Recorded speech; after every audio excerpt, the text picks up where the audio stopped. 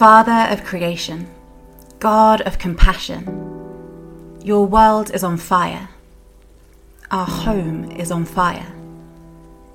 Our hearts ache. We struggle to come to terms with what is happening.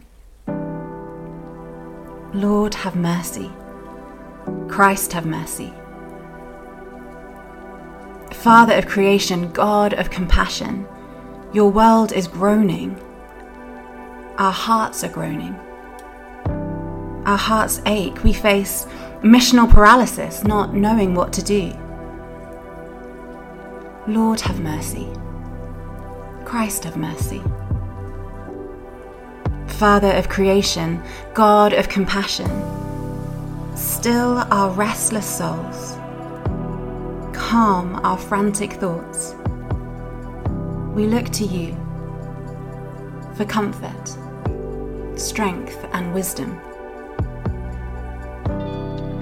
Lord, have mercy. Christ, have mercy. Father of creation, God of compassion, empower your church afresh with the gift of your Spirit. Equip us afresh to our priestly and prophetic calling.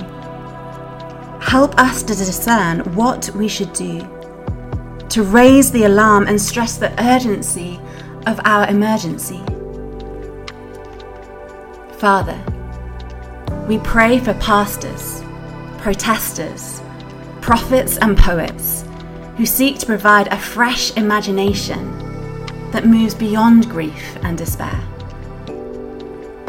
For those across the world who have faced arrest and imprisonment for using peaceful civil disobedience and seeking to enact change with governments and corporations.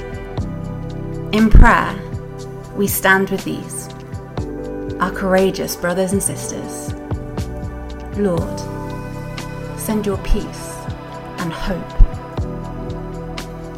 Father of creation, God of compassion, you created a world of wonder, of possibility and potential. You declared it to be good. In our grief, in our mourning, we give thanks. To you be praise, honor and glory. Amen.